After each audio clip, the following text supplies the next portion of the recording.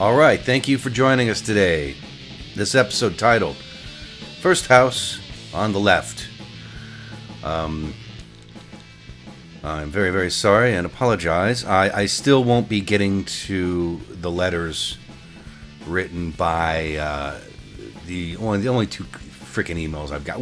I've gotten 3 emails for this stupid fucking show.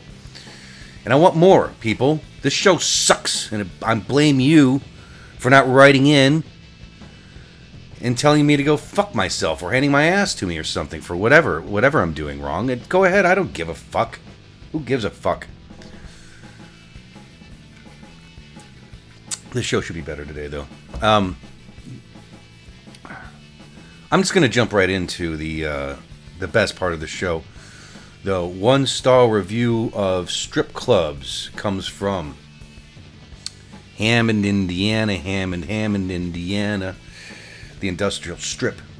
I believe I Googled Gary, Indiana, and I got Hammond. I don't know what the difference is, aside from Michael Jackson is from Gary. This is the industrial strip at 3626 Calumet Avenue, Hammond, Indiana. This is a little rude. 1 star. Ugly girls work over there. No punctuation.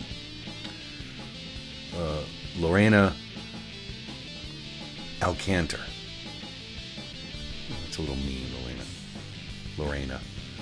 Okay. Sarah Aradoris. If that is your real name. Don't go there. Hardly any ladies, and if you get one, make sure you keep track of how many songs. Comma. Numerous times they've said more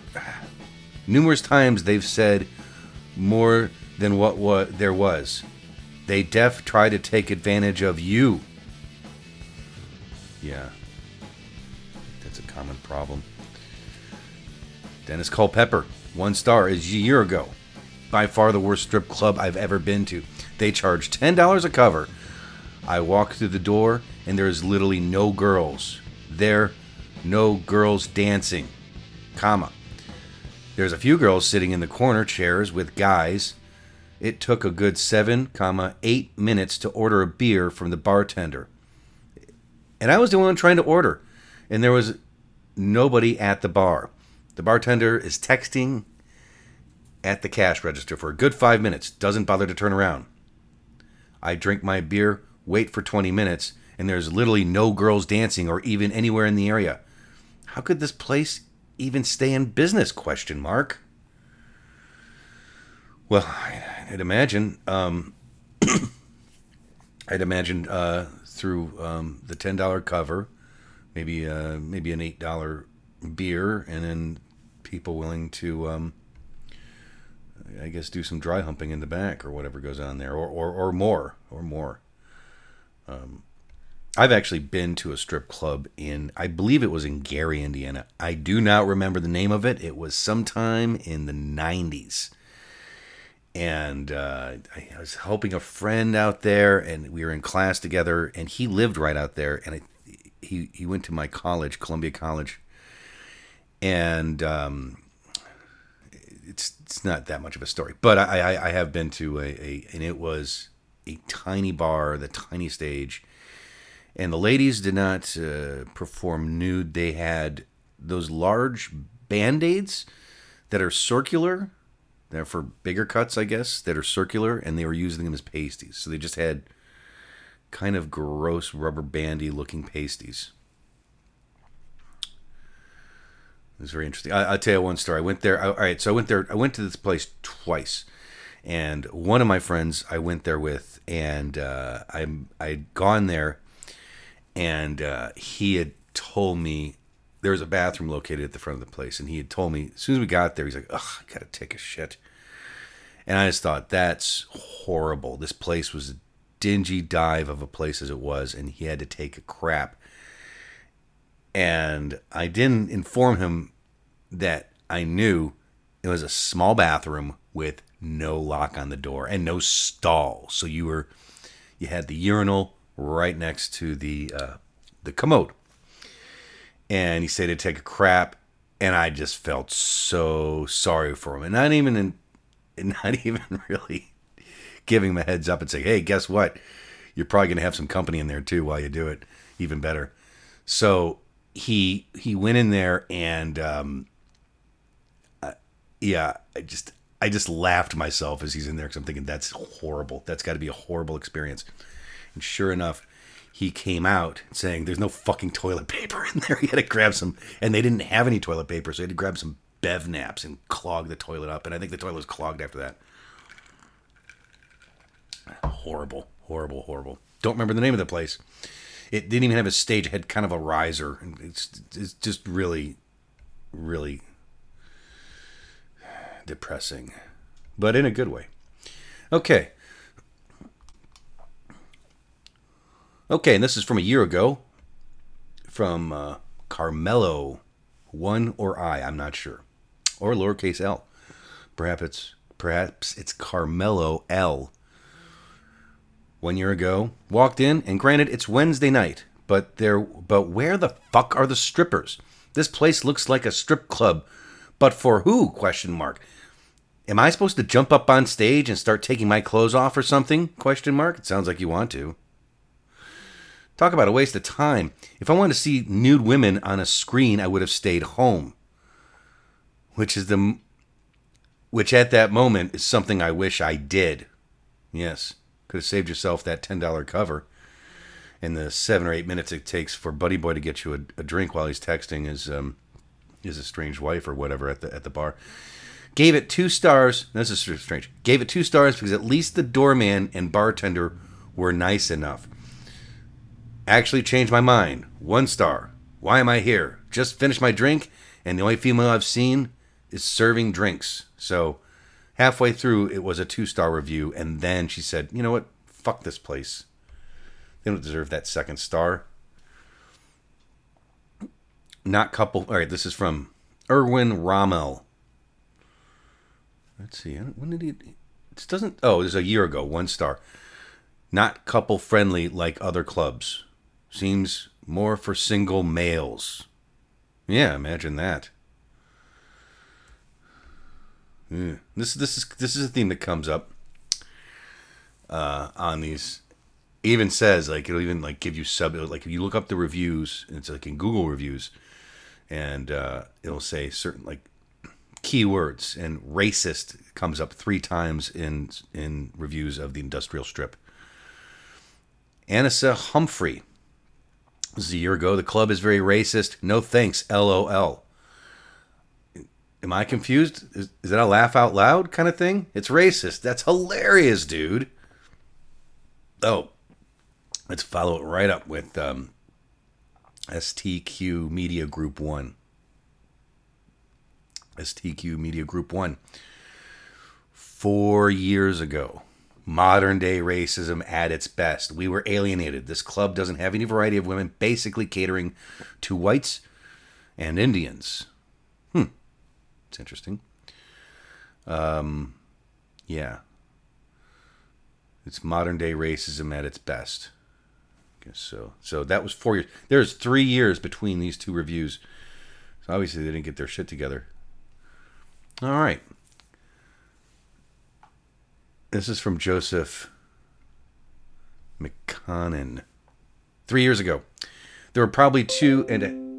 that sucks. This is from Joseph McConaughey. 3 years ago. There were probably 2.5 okay-looking girls. And I had to look to find them. Where did you find them? The music is so terrible. No one is dancing on stage. So when I finally found one, I took her to the VIP. I gave her $40.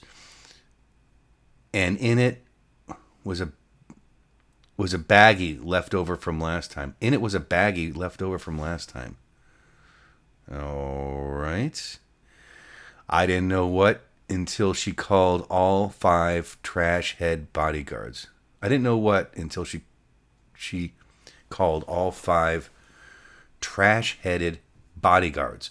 I didn't get the dance neither, and got kicked out because I gave her free drugs. Oh, so you had the... I was a little confused on that one. I gave her $40, and in it was a baggie left over from last time. I almost thought that was some kind of slang for a discarded condom, a soiled condom, as would have been referred to by Frank Oz. Away with the soiled condom, you must. Let's see here. I didn't get the dance neither and got kicked out because I gave her free drugs. 2 question marks. Absolutely terrible. And the sad thing is, I never learn. I've been disappointed 3 out of 3 times been there.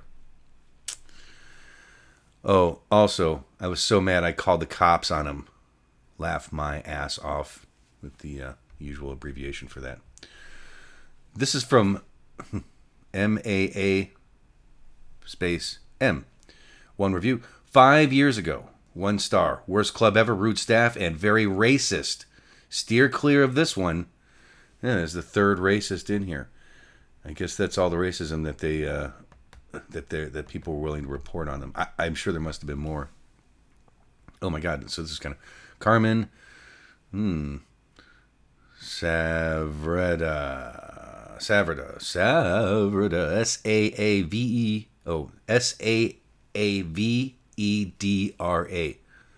Savreda. Rated R. Starts Friday in theaters everywhere.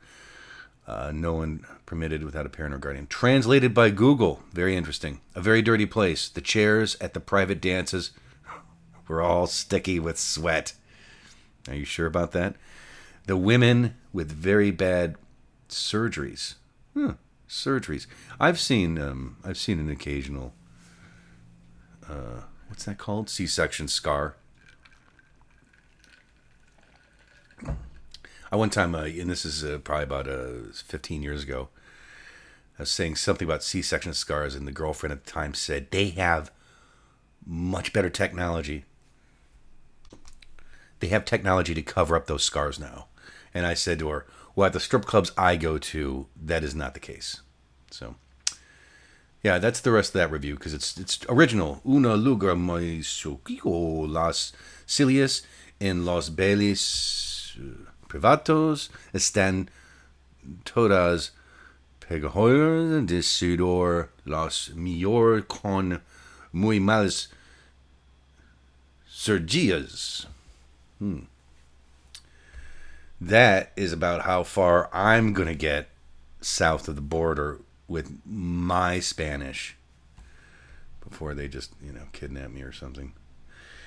Oh, and the rest are very disappointing. Just single stars and no reviews. Boy, oh boy.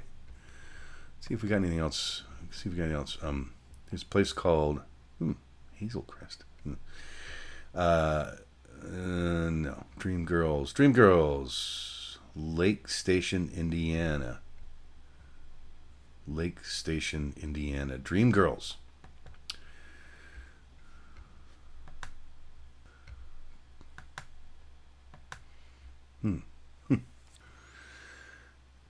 I get not accepting passes ATM with 50% capacity, but Deja Vu tattoo, the logo, is different. That's free, lifetime cover, no restrictions. All right, so, gosh. Joe R., and this is from 3 months ago. I'm going to repeat this because I know. I get not accepting passes ATM with 50% capacity, but Deja Vu tattoo, in parentheses, the logo, is different. That's free, lifetime cover, no restrictions. This person went to a strip club 3 months ago. In the middle of a pandemic, he said, I just really want to be in proximity of people who are constantly in proximity of people. Okay, here we go. This is from a year ago. Isaac Garris. Scam, all caps. Careful, walked in, had just 2 drinks before a girl sat next to me. Okay. We got to talking, and she started telling me what they offer. $15 for a room for 15 minutes. Is that a bad deal? I don't know. I mean, it seems like it sounds 15 minutes, $15. Isn't it good? Awesome, right? That's exclamation point, not a question mark. I believe you miscalculated. Okay, let's go. Next thing, it's 100 up front. I like, for what? Question mark. Got it right that time. She says it's for me. I'm like, this is just a private dance. Like $20 a song thing. All right, now that's why it didn't sound too bad, because it was bullshit.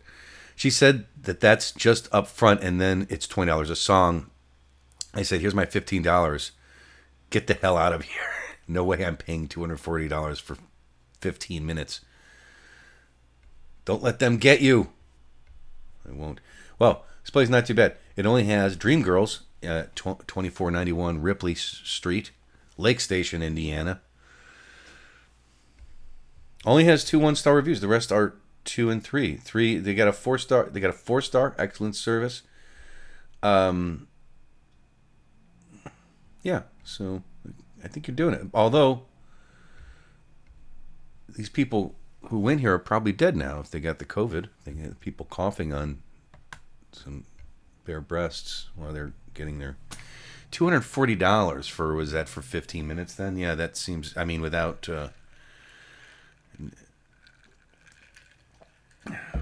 yuck, gross. I shudder to think, it's certainly got to be more in it than just a little like lap dancing, I guess.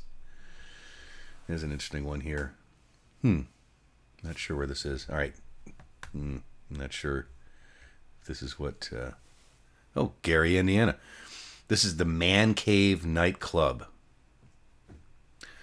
3201 East Dunes Highway, Gary, Indiana, 46402. It opens at 7 p.m. this evening. So 16 reviews. Lowest rating first.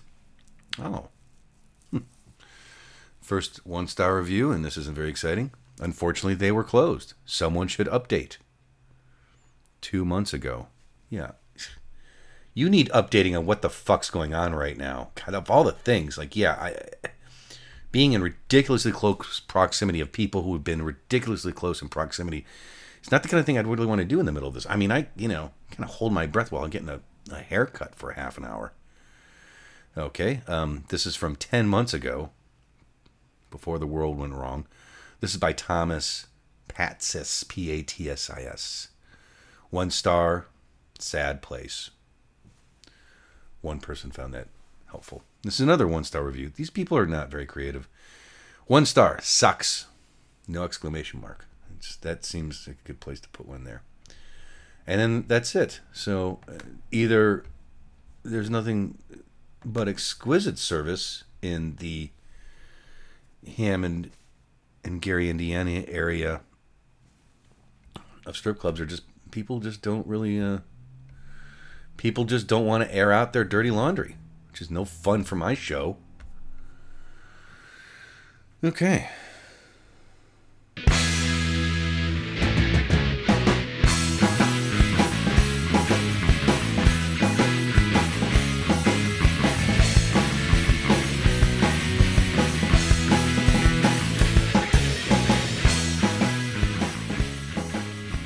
First house on the left. About a year and a half ago, I was having lunch with my mom, and she said, Lillian Maselli died. And I said, who the fuck is Lillian Maselli? Now, I didn't say fuck in that. I never, seldom swear in for my mother. My mother is of the old school that she doesn't see movies because she says, I don't like all that language they use. And that's probably what she said about E.T. So I didn't say fuck, but I did say, who the hell is Lillian Maselli? And she said, why, she's that woman that lived next door to us in Belnor between 82 and 85. Between 82 and 85, my parents picked up and moved from the Ann Arbor, Ypsilanti, Michigan area to the St. Louis area. Specifically North County, this sort of a Normandy area, about a mile away from now the world-famous Ferguson area.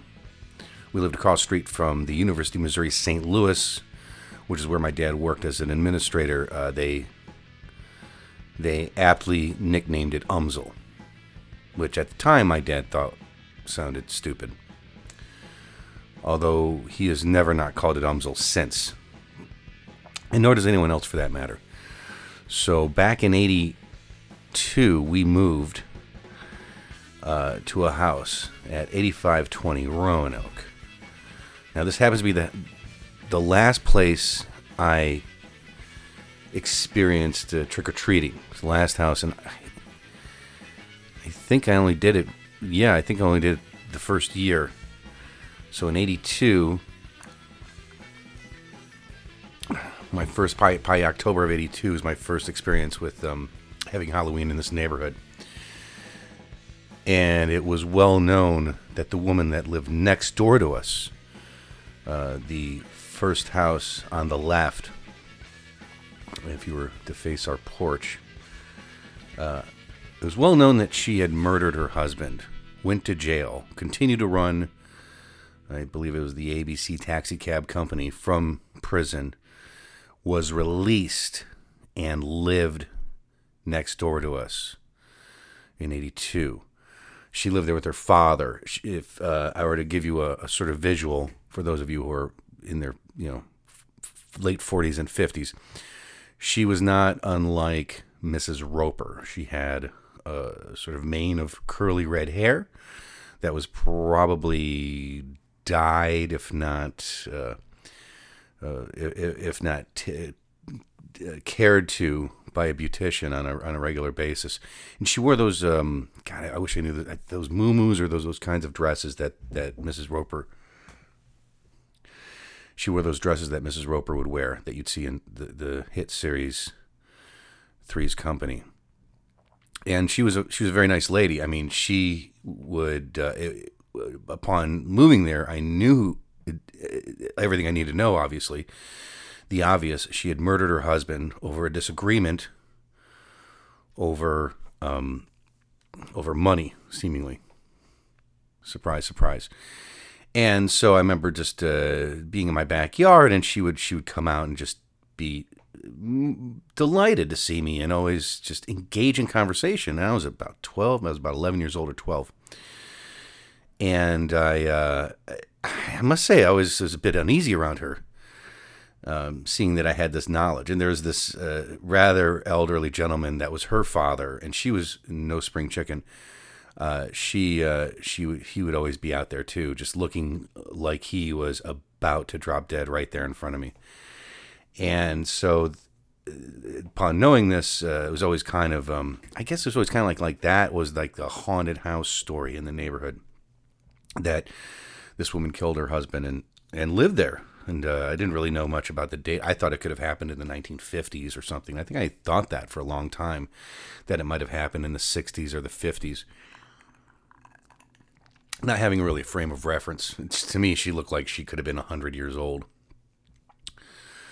So I Googled her name, Lillian Maselli, and I found the whole court case about what had happened. And it was quite interesting, because I always had a lot of questions, and I guess I've found the answers here. Primarily, basically the time frame, which apparently happened in like 1973. They were separated. They had been separated. He had driven to this home, and this home was located at 8522 Roanoke Avenue. I'm sorry, 8522 Roanoke Drive, Belnor. Saturday, June 30, from about 2 p.m. Mr. Maselli, Anthony Maselli, was seen at about 4:30 as he came down the steps of the Dissinger home, which is one door east of the Maselli home.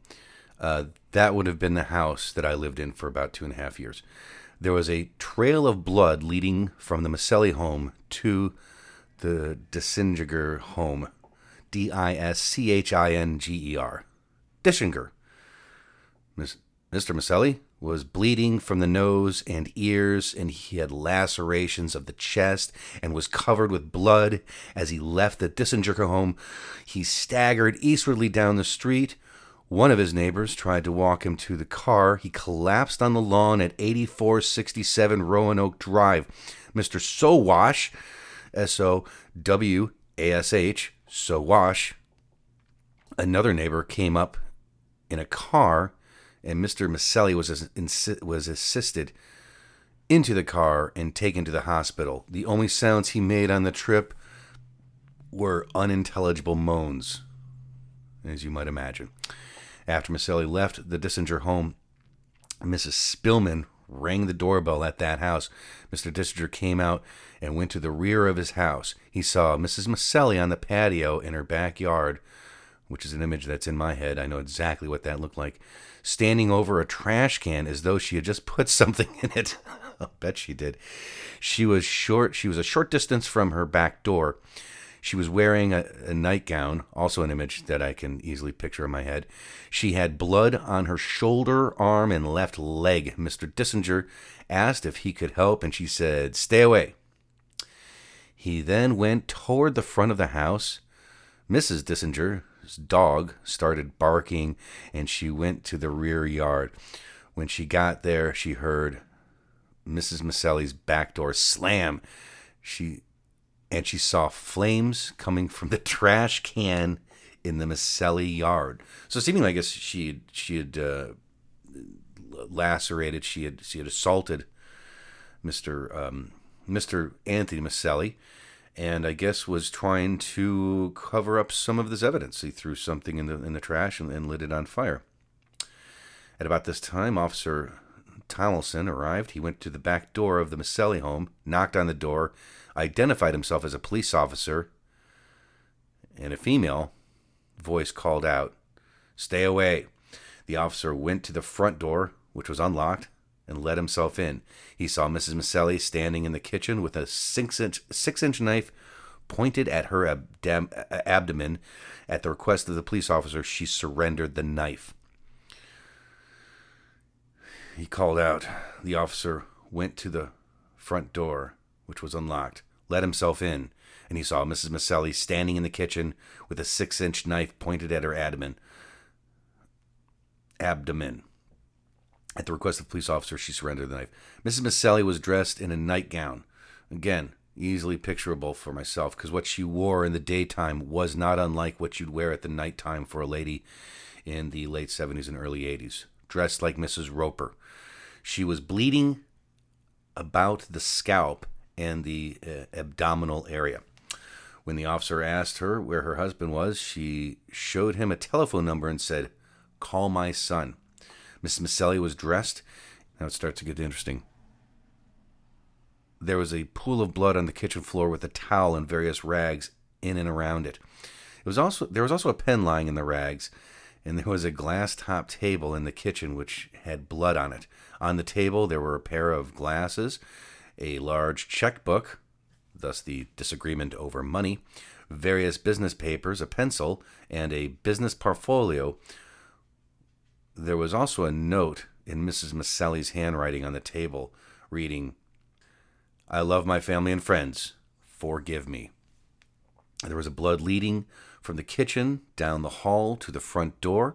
There were some drops of blood leading from the back door and onto the patio up to the trash can, which means she's carrying all this stuff, and it was bleeding from. There's this much blood that was just pouring onto the floor, leaving a trail, a treasure trail of blood from the middle of the house or kitchen to a trash can that was now on fire. There was no blood in the other rooms, or there were no blood in other rooms in the 2-story house. And I do remember a little bit. It was a beautiful looking house. You should look it up. You can probably see it on the thing. As our house was quite impressive as well. A claw hammer with blood on it was found on a windowsill just outside the rear door of the Maselli home. Ugh. A blow from this hammer from above, behind Mr. Maselli would be consistent with the injuries found on Mr. Maselli's head. She hit him with a hammer. Which side? Let's see here. blow from the hammer behind. A hammer with blood on it. Which side? Do you think she used that teethy side? He probably wouldn't have gotten that far. He probably just whacked her with the business end, as they say. The defendant did not testify. I assume when they say defendant, they must mean Lillian Maselli. Her evidence consisted of her hospital record and the testimony of Mr. Sowash. The hospital record revealed that she had multiple stab wounds about the abdomen. One of the wounds lacerated the spleen, requiring its removal. There are noted to be 7 or 8 small punctuated wounds in the middle temple, 2 to 5 millimeters in length, and on investigation are felt quite superficial in nature. Although the discharge note states that Mrs. Maselli suffered a mild concussion, no mention is made of a concussion in the admissions notes. So here's what she did. I believe she perforated herself trying to make it seem like. I do remember this story. At the time, it was stated that I think, and this is was 10 plus years later or so, we had thought that they had a disagreement over money, that she had claimed a burglar came in and did it. It was also thought that he had plopped dead in our driveway. And we weren't entirely sure, and we certainly weren't going to go next door and start asking her questions about it. It was just relatively known. So I as much as you have, you go with. It seemed like enough. So Mr. Sowash testified that while driving Mr. Maselli to the hospital, he asked what happened, and Mr. Maselli said that he just got hurt. He just injured himself or something to that effect. They have quotes, but they're quoting what Mr. Sowash said. That it's not a quote of Mr. Maselli said. Far more interested in that. But I guess they have to quote what Sowash says. They have no actual quotes, as he ends with something to that effect. There are no eyewitnesses to the assault, which resulted in the death of Mr. Maselli. In a case in which is based upon circumstantial evidence, the facts and the circumstances must be consistent with each other and with the hypothesis of the defendant's guilt. They must be inconsistent with his innocence and exclude every reasonable hypothesis of his innocence. I mean, is it possible? I have brought this case up, and I thought it happened a little later. I thought she actually served like 4 years in jail for what she was charged with. Initial charge was murder in the first, and she got manslaughter. So I think she had a relatively small amount of time for a murder, which every now and again I'd bring up to ladies whenever they would ask her. It's saying, why does a guy make? I had said this to a girl when a girl had said, why is it a woman makes so much less an hour than a man? I go, I don't know. I think because when you go crazy and start stabbing your husband, you get like 4 years for it, but it's probably a little bit more. But I do think 7 or 8 years is less. I mean, over a discussion over money. I mean, there's a lot of. The first thought is, well, maybe he was abusive to her. Was he verbally abusive? I don't know. It seems strange. I don't know, or does it? Who knows? I mean, I think these are middle-class white people. They probably have access to a good lawyer. I think she probably had a decent amount of money. He owned a cab company that upon stabbing him, she inherited. So they could find that Mr. Maselli was initially struck from behind while seated at the kitchen table by the hammer. See, that's another thing right there. It's like, Jesus fucking Christ. Hammer which was found on the windowsill outside. Defendant was known to have been outside. In the immediate area where the hammer was found, defendant was found with a knife in her possession, which could have caused the stab wounds to her husband, and self-inflicted upon herself. So she told the cop to stay away. I guess she punctured herself a few times. The note in the defendant's handwriting also, I love my family, I'm sorry, is seemingly what it said. So I don't know. So defendant was the only person found in the house of which the victim departed. Each case of circumstantial evidence must be considered in the light of its own peculiar facts. Was his fingerprints on a box in the victim's apartment.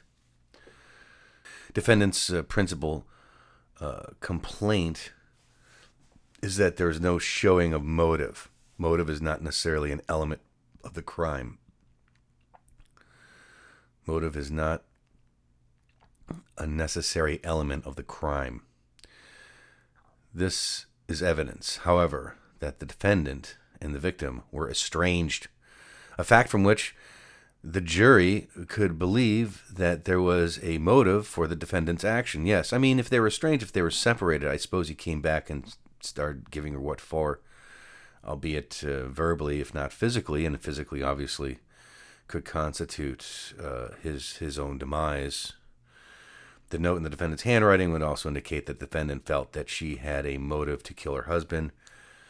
We conclude that there is sufficient, substantial evidence to submit to this case and to the jury. Defendant next contends the court erred in overruling appellant's motive for mistrial made when the prosecutor in this closing argument unfavorably commented under the appellant's failure to make an exemplary statement to police officers, thereby violating appellant's rights against self-incrimination, and provided in the portion of the state's argument of which the defendant addresses his complaint.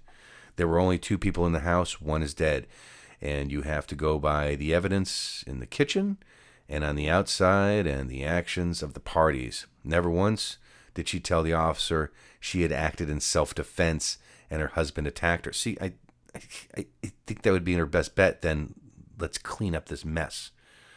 She didn't say he was like all over me. He's sounds like she wasn't quick on her feet on what to say and what to do around this. She probably didn't have enough crime shows back then to watch to really see.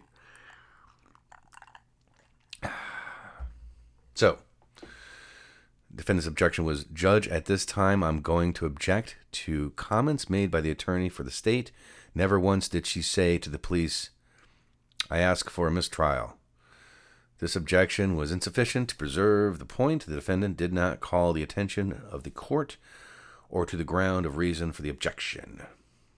Defendant did not seek to preserve this issue in her motion for trial.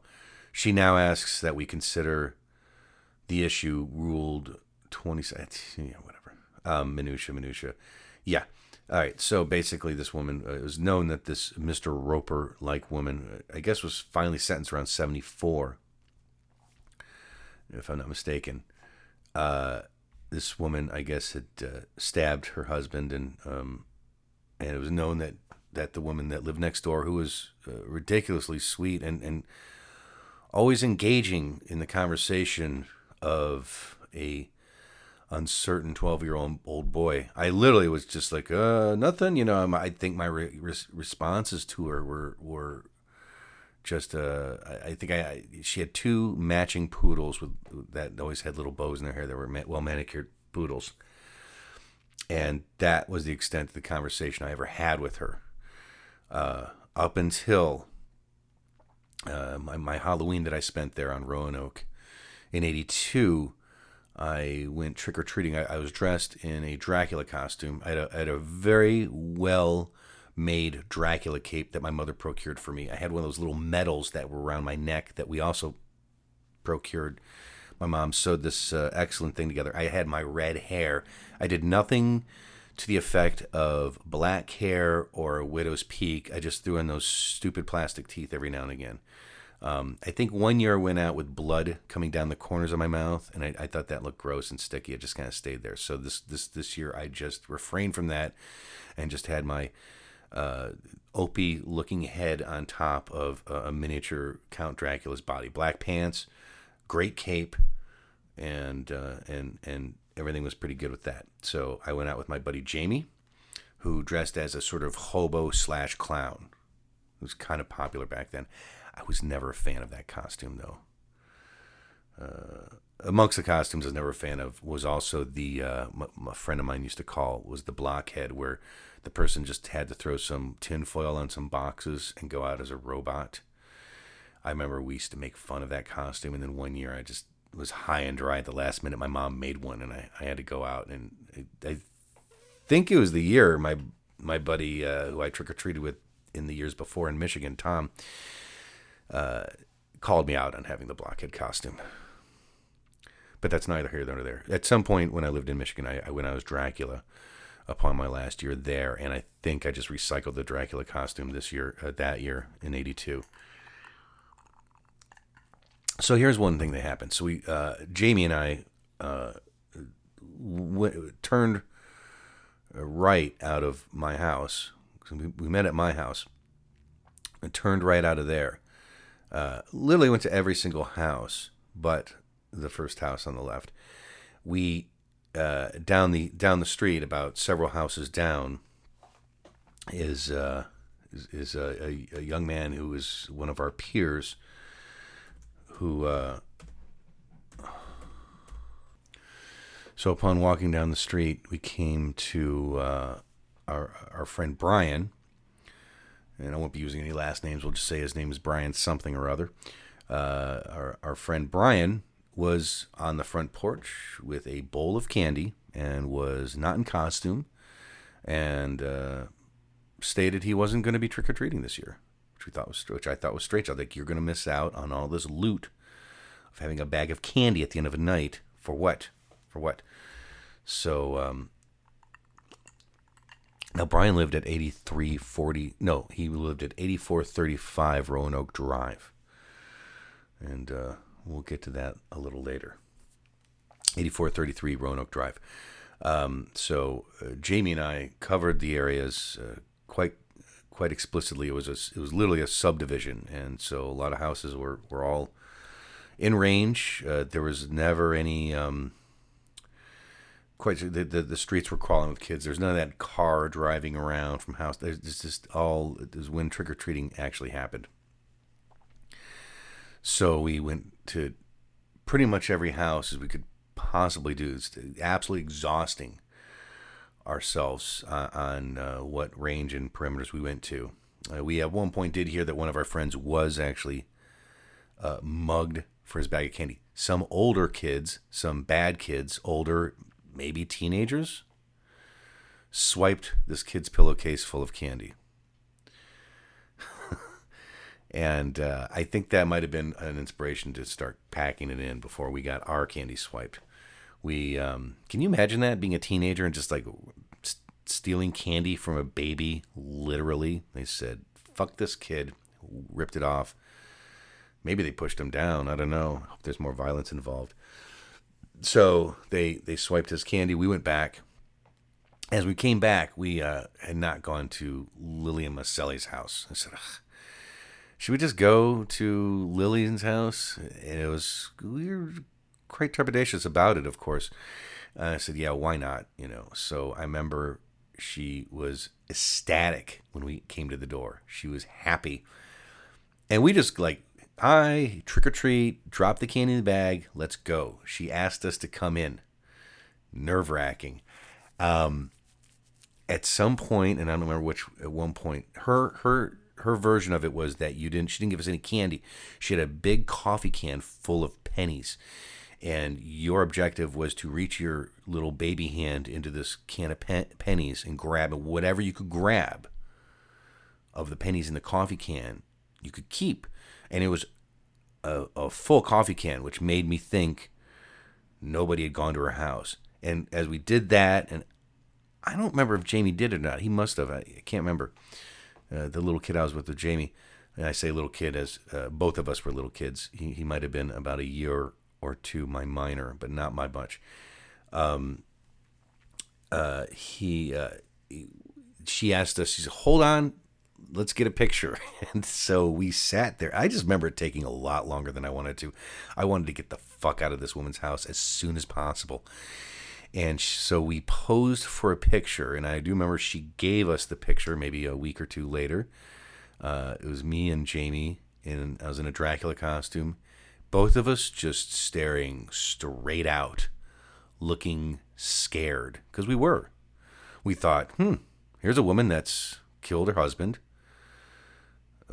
went to jail, didn't express any remorse for it. Didn't live a different lifestyle than anyone who didn't kill her husband. I mean, identical, except for the knowledge we knew she was very sweet and very verbose, but we knew that she killed her husband. It's constantly in your head while you're looking at her, like, hi, mom. You had this engaged in small talk. You just kept thinking, you killed your husband. So obviously we're sitting there in this picture. We look petrified. We are just staring off, knowing this woman killed her husband, and assuming that she was going to live to kill again. As soon as a matter of time before she invited one of us over, or just started stabbing us in the street. For all we know, we didn't really know. Aside from, obviously, she had more of a motive, as in she was married to the guy. But I mean, it didn't seem that much. My parents are married. Mom didn't start stabbing my dad or hitting him in the back of the head with a hammer. So so the following year, I started hanging out with Brian something or other. As I said, Brian something or other lived at this house at the end. Now this house, I hung out there incessantly. Brian and I became inseparable friends for an entire year, and it wasn't a good idea. We were actually kind of bad kids. We were kind of coming into our own, about 13, 14-ish, somewhere in there. I guess it was probably 13. I don't know. And we just had a whole, maybe a year. We hung out. We were smoking cigarettes. I was dipping tobacco. I remember Skull Bandits had been released, so I was chewing on that and just getting dizzy off that and loving it. Sneaking cigarettes.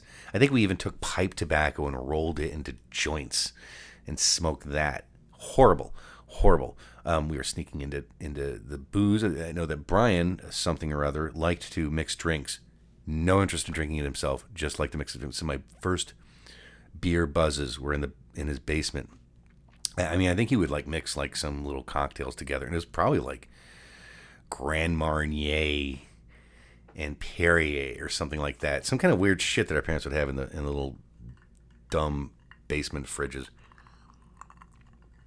I do remember slamming like a bush or something in his basement or two, and just feeling my first buzz in it. So spent a lot of time at this house, in the basement, and strict rules in this house. Never went upstairs. Never saw his bedroom once. Never hardly saw the main floor. You were instructed to only go to the back basement, hang out, watch TV. He had a little brother, and there's a lot of G.I. Joe toys. His little brother's a little boy, seemingly maybe 5 or 6.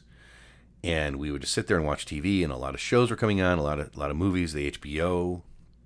His parents had actually taped The Exorcist, and that was where I saw The Exorcist for the first time ever. Was in the basement of 8435 Roanoke. And we watched it a handful of times. I saw the day after down there. I saw the show Mr. Smith. Jennifer Slept Here. Everything that came out during that year. And like I said, we'd sneak out late night. We got into a system of sneaking out, meeting up, and roaming the streets all night, smoking cigarettes and doing some mild vandalism. You know, we were teeping houses and maybe egging some houses and some cars or something like that, and had a whole system of sneaking out of our houses quite effectively, much to the chagrin of our parents. We eventually got caught. And there was one night that just got kind of bad. Like we were kind of running around, and a lot of times the cops would kind of see us. You know, like a searchlight would go over us, and then they would sort of chase us, and we'd have to duck through backyards. It was quite exciting. We were really adrenaline junkies during this time. And so we'd kind of run. We knew all the backwood areas through all the houses, and we made it. We could always make it right through. They would never find us. We were too fast. One time we did get cornered behind a house that was across a busy street. We literally had to be there we literally had to stake out there while cops circled us. They pretty much had us closed in and didn't know. We just stayed behind a house in the rain and snow, petting some strange cat. So we ended up getting, we got caught because my mom asked for some, we got caught because my mom just suspected something was rotten in Denmark, and she found these war-torn pants that basically were out in putridly bad weather, and so we everything just kind of collapsed. There was a problem with trust with the folks. His parents, my parents were talking and saying how we were, bad kids and how we couldn't hang out anymore. We were restricted to hang out. There was a third kid involved as well, and he was kind of a piece of work. He actually was kind of a worse kid than us, involving problems with kleptomania, and he could not go anywhere without stealing. So that may be another story for another day. But me and Brian, something or other, we were forbidden to talk and to converse. We're only down the street from one another.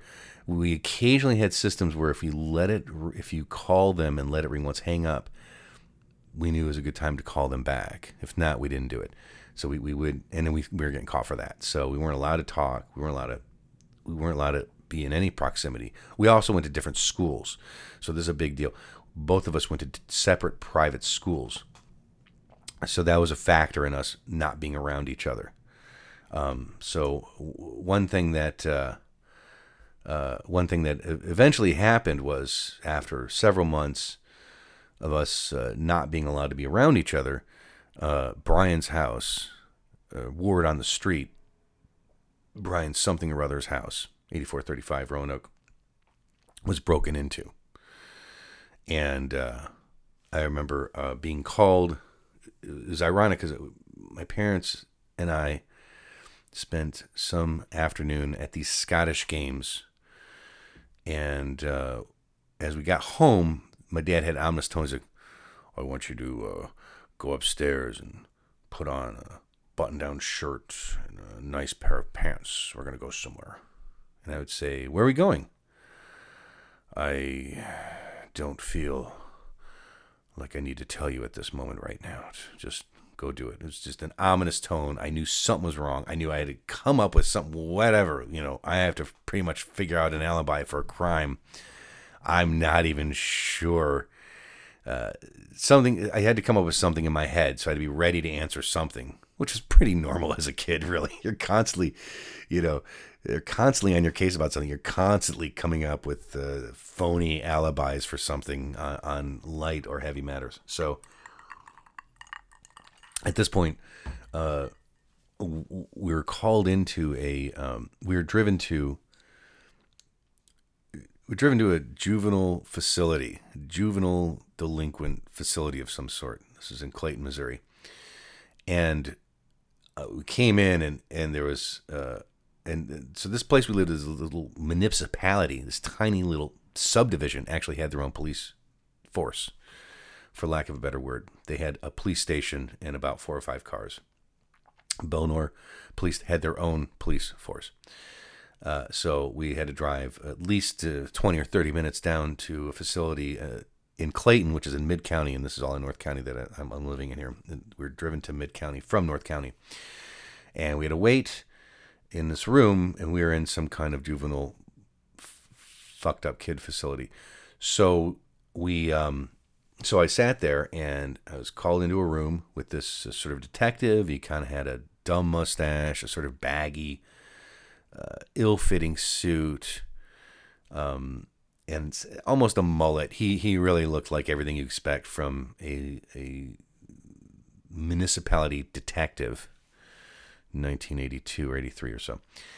And he basically said, hey, this house was broken into, which was a house that I was well affiliated with, a house that I had been at after hours, snuck out overnight. I'd committed crimes in, such as drinking, and had been in after hours upon no one knowing. Brian had a great house because you could actually go to his basement and hang out, and his parents were none the wiser. So if we were sneaking out, we could go back to his place, and they wouldn't even know what was going on. So we always hung out there during our shenanigans.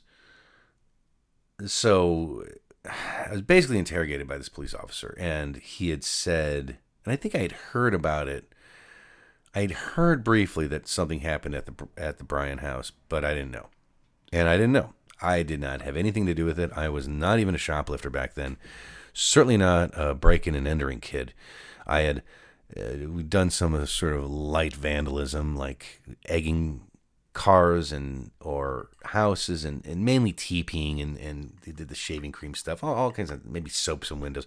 Very, very, very pedestrian stuff that we thought were serious crimes that would be going down on our permanent record forever if we ever got caught. So what happened was, Bryan, the officer, and I don't remember his name at all, basically, took in whatever I had to say. My parents were there, present. I said I didn't know anything about it, which I kind of had heard about it, but I didn't really know anything. I'd heard a word on the street. So he asked my parents to leave the room briefly. He would like to speak to myself alone. And once my parents walked out, he slammed his notebook down on the table as hard as he could. Listen, you little shit. I know you did this. You are going to get caught for this. We've already got somebody that says you knew everything about it, and they can finger you and being a part of it. And I was just aghast. And I was like, who is it? Is it Jamie? Is it Jamie? Did he say he's a liar? Jamie's a liar. I didn't have anything to do with it. And I had nothing to do with it. He's basically one of those tactics that you see on any dumb show, is where they say, hey, your partner's in the other room singing like a canary. You are going to go up the river for this crime unless you single him out. And it was this tactic that you do on real criminals. We hadn't done anything, nothing. I mean, honestly, I would have taken the toilet papering to my grave thinking that I'd committed some federal crimes during that. Little did I know about the law. But he went on, he just really berated me. He said, your parents are going to find out about this. They can find out about other stuff too. Literally just tried to scare the fuck out of me. And I was just like, well, I didn't do it. I'm certainly not going to admit to a crime I didn't do. And here's the thing. Here's the reason why I left this important tidbit out. The reason why I was a suspect in this crime, I had not been around Bryan or been seen with Bryan, nor even been on the phone with Bryan in several weeks, if not months. But one thing that was stolen were booze and some fireworks. And the fireworks were actually hidden inside of a wall cavity. And only 6 kids knew where that was. And I was one of the 6. And probably one of the ones more capable, because I was already around, like, dumb kids. I was around Greggy Klepto and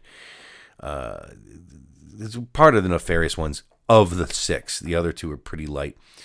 But I certainly am not a big fireworks guy, and certainly am not going to break into a house just to get some black cats or ladyfingers or sparklers or snakes or whatever it was, smoke bombs. I mean, it wasn't that much. It was literally like a normal size brown shopping bag with some bottle rockets and shit in it. Not exactly the crime you want to retire on or start on. So he did say something like, well, we know some, and then the cop said, the detective had said, well, we know that it was a smaller person that broke in because the fingerprints were smaller size. And I was like, well, then take my finger. I was kind of like, well, I'm here to help, whatever you want, but I didn't do it. He kept insisting that I did it. He literally just stared me down and tried to coerce a confession.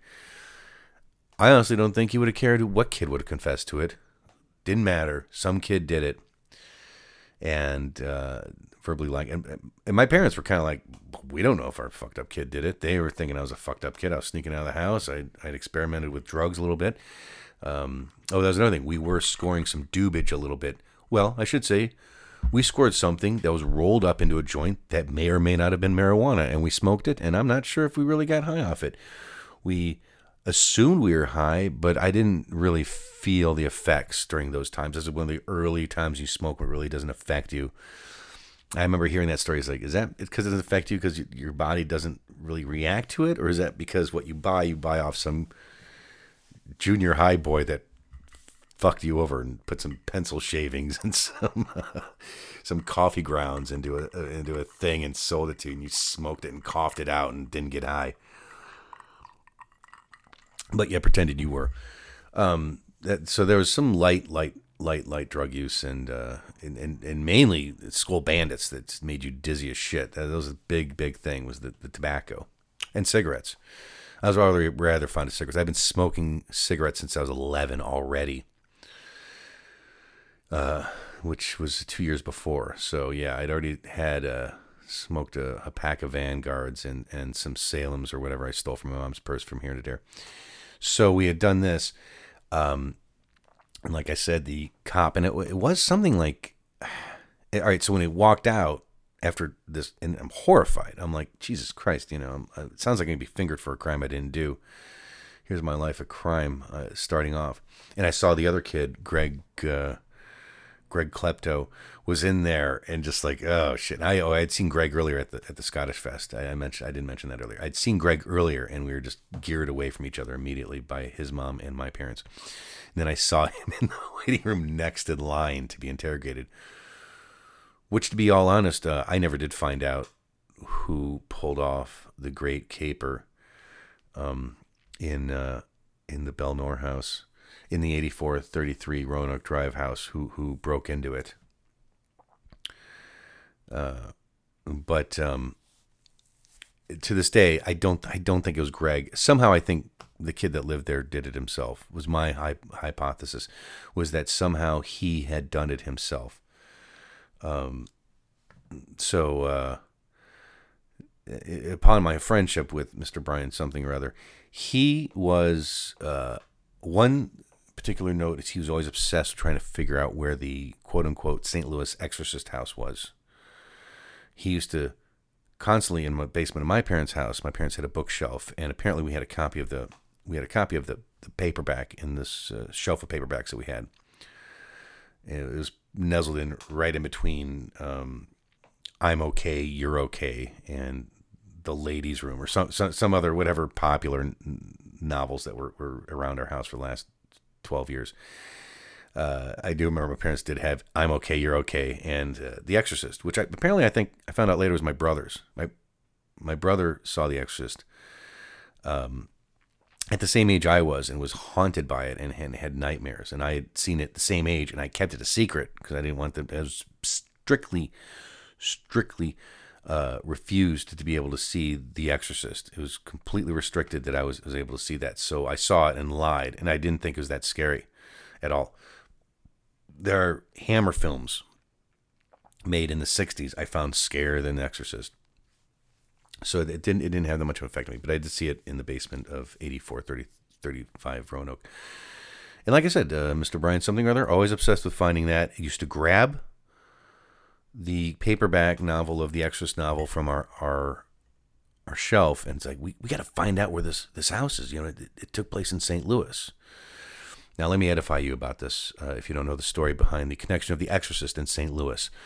The Exorcist, which is a movie directed by William Friedkin in 1974, is about a little girl in Georgetown in the 70s who is possessed, and they hire Max von Sydow and the other Italian priest to exorcise it out. It's a very scary movie. Obviously had a lot of impact, and loosely based on something that happened in 1949 in St. Louis, where a little boy who I think he was assumed to have been possessed by a demon. They drove him cross country, and he stayed in a house in St. Louis in 1949, stayed with a relative's house while they brought him up to, what would that be, the Jesuit school. It's not WashU, but it would be SLU, St. Louis University.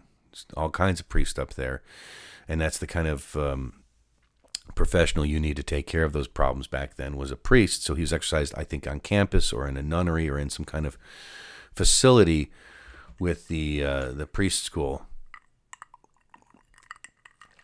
Given what we know now, God knows what their procedures were to exercise this little boy, if you know what I mean.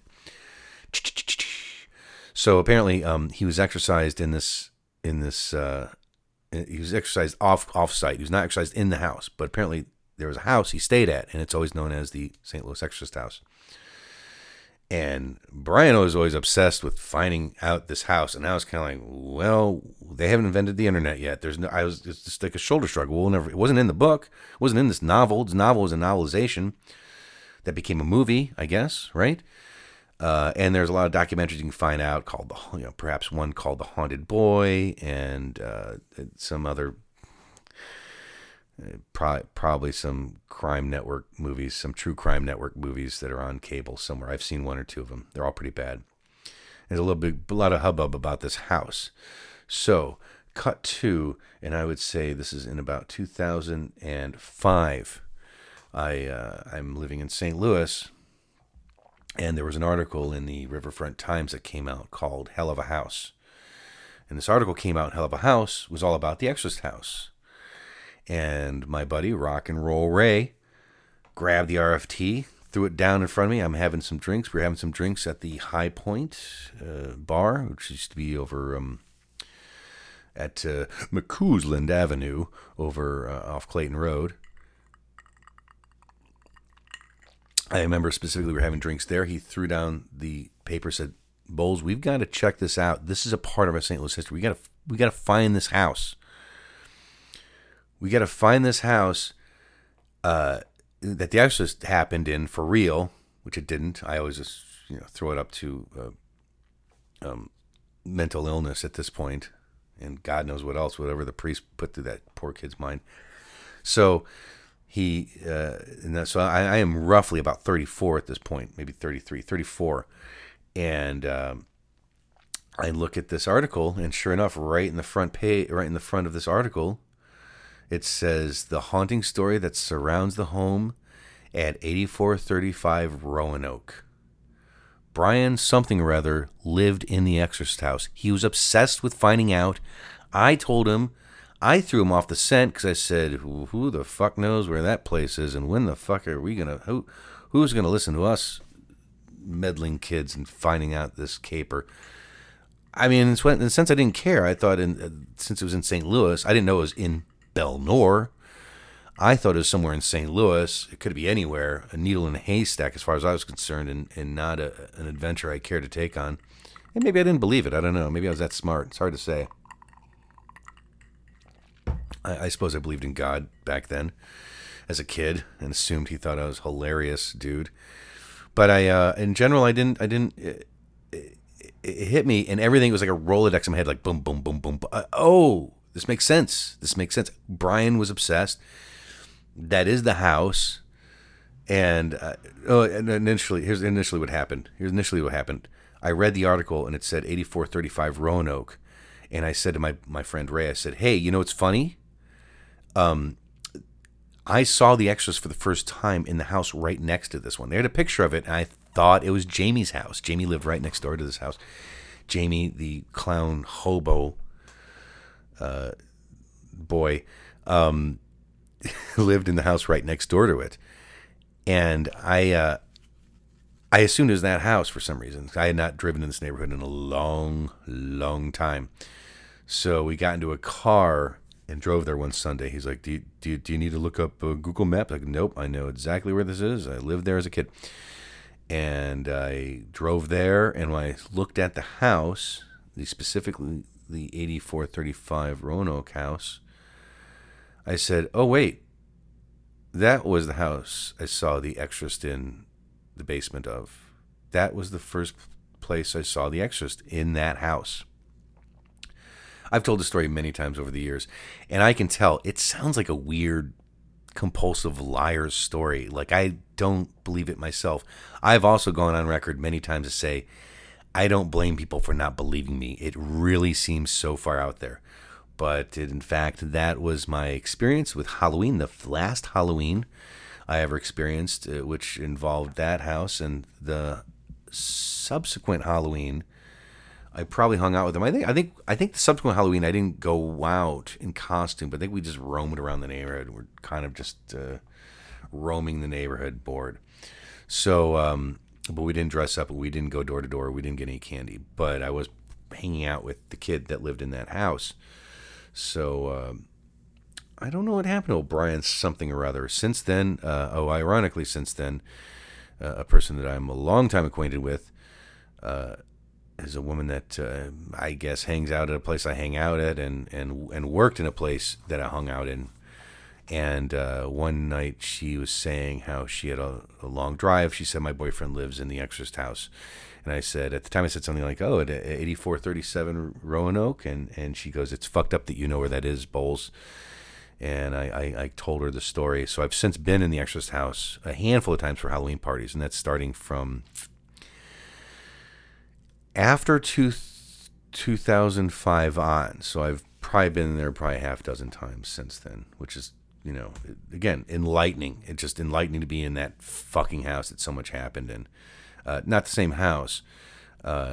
It's certainly shy of ColecoVision, and the guy that lives there now is. I remember he's got it kind of decked out. He's had a lot of sort of sponsored parties and what have you. There's been TV specials and documentaries shot there, and narrative film shot there. There's been a few things, and it ironically has a big Hellraiser poster on the wall.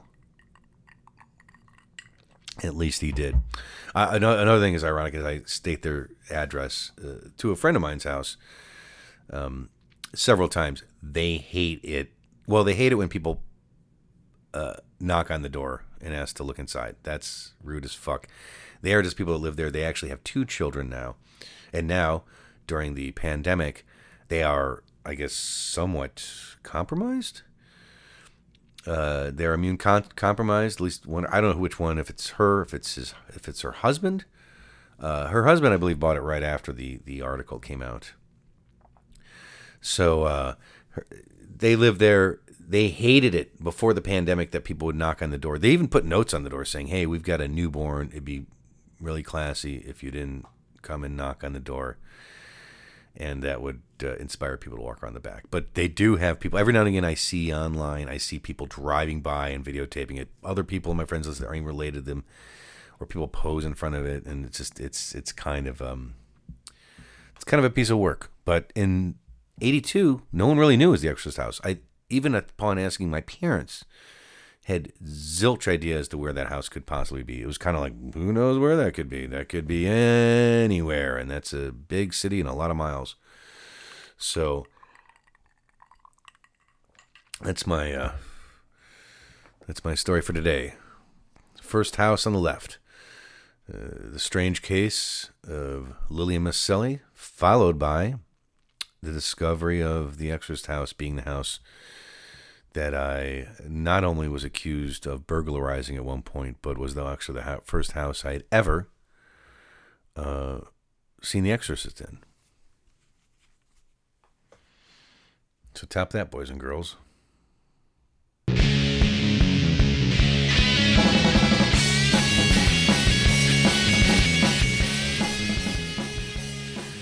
If you want to see an interesting perspective on the quote-unquote Exorcist house in St. Louis, I might have mentioned it a little earlier. I've seen it once at the premiere in St. Louis. It's a movie called The Haunted Boy. And I happen to know it's on DVD because I own one, and I've yet to see it twice. I did watch it and found it somewhat... There's a very insightful, but there's also a lot of bullshit in it. A lot of sort of ghost hunter-y type twin brothers. Or perhaps they're not twins at all. I don't know. They looked alike. And they were performing seances inside the house and had their sort of fake EKG type meters and pretending that there was something in the house. I've been in the house many times. It's not haunted. I do believe the occupant, I believe the current occupant stated it. He was interviewed and he had said, when I first moved in here, I heard noises, and they cut. But apparently he had said, he'd followed it up by saying, it turns out we need a new storm windows. But they left that out. They left him hearing the noises. And I think they proclaimed that the house is built on a vortex. And that's why you feel, I haven't seen it in a while. I think they have some mumbo jumbo bullshit. for entertainment purposes. But it is interesting. Do you ever find yourselves around? I mean, what do you think back in the day with all the problems with the Catholic Church and priests, and they took this boy cross country who had some problems of some kind, and I'm assuming that he wasn't possessed by a devil, but they took him to have some priests deal with this problem. And would they have the contemporary problems then that they do now? They must have. I mean, do you think they might have? One priest walked in, and there's another priest, and he says, "What are you doing, Father?" And he's like, "I'm trying to hand job the devil out of this boy," or something like that. And the other one's saying, "Well, you can just orally remove it the way I like to with the possessed little boys. Who knows?" It's a pretty terrible joke, but you ever find yourself around priests and are compelled to ask them questions about what's going on with the church? I was about 3 or 4 years ago. I was bartending a wedding. And I suppose the priest was performing the ceremony or something like that. And I was telling the other workers there with me that I'm like, I just really want to bring up, say something. Hey, Father, what'd you think of Spotlight? Have you checked out The Keepers yet? It's very interesting stuff. Oh, they would have gotten away with it too if it weren't for those meddling 55-year-old women with PTSD who were triggered by memories that they had been suppressing for 20 or 30 years. So, yeah, what are you going to do? So anyway, that's our show. Hope you enjoyed my recollections and my experiences with the unhaunted haunted house in St. Louis, Missouri. I feel free to, I gotta say again, I will not include the letters from Paul and or Matt Willis Jones, if that is your real name, and I happen to know for a fact it is. Feel free to write in some letters, people, whoever you are. There's some people listening. I get some data, although virtually none on the Spotify exclusive from last week. That wasn't a very good episode at all. It's really junky. It's probably mildly entertaining, I suppose. One of my shorter ones, at least. So there's that. So yeah, feel free to write in some letters and let me know what for and why not and how come. That's filmbenderradio@gmail.com. Filmbenderradio@gmail.com. Usually it's in the comments, and I think it will be. So thanks for joining us. Of course, we're using music again from the Savage Bastards. Formerly the Savage Bastards, and now the Savage Kind. So hope you enjoy it. Thank you very much. And we will see or hear from you next time.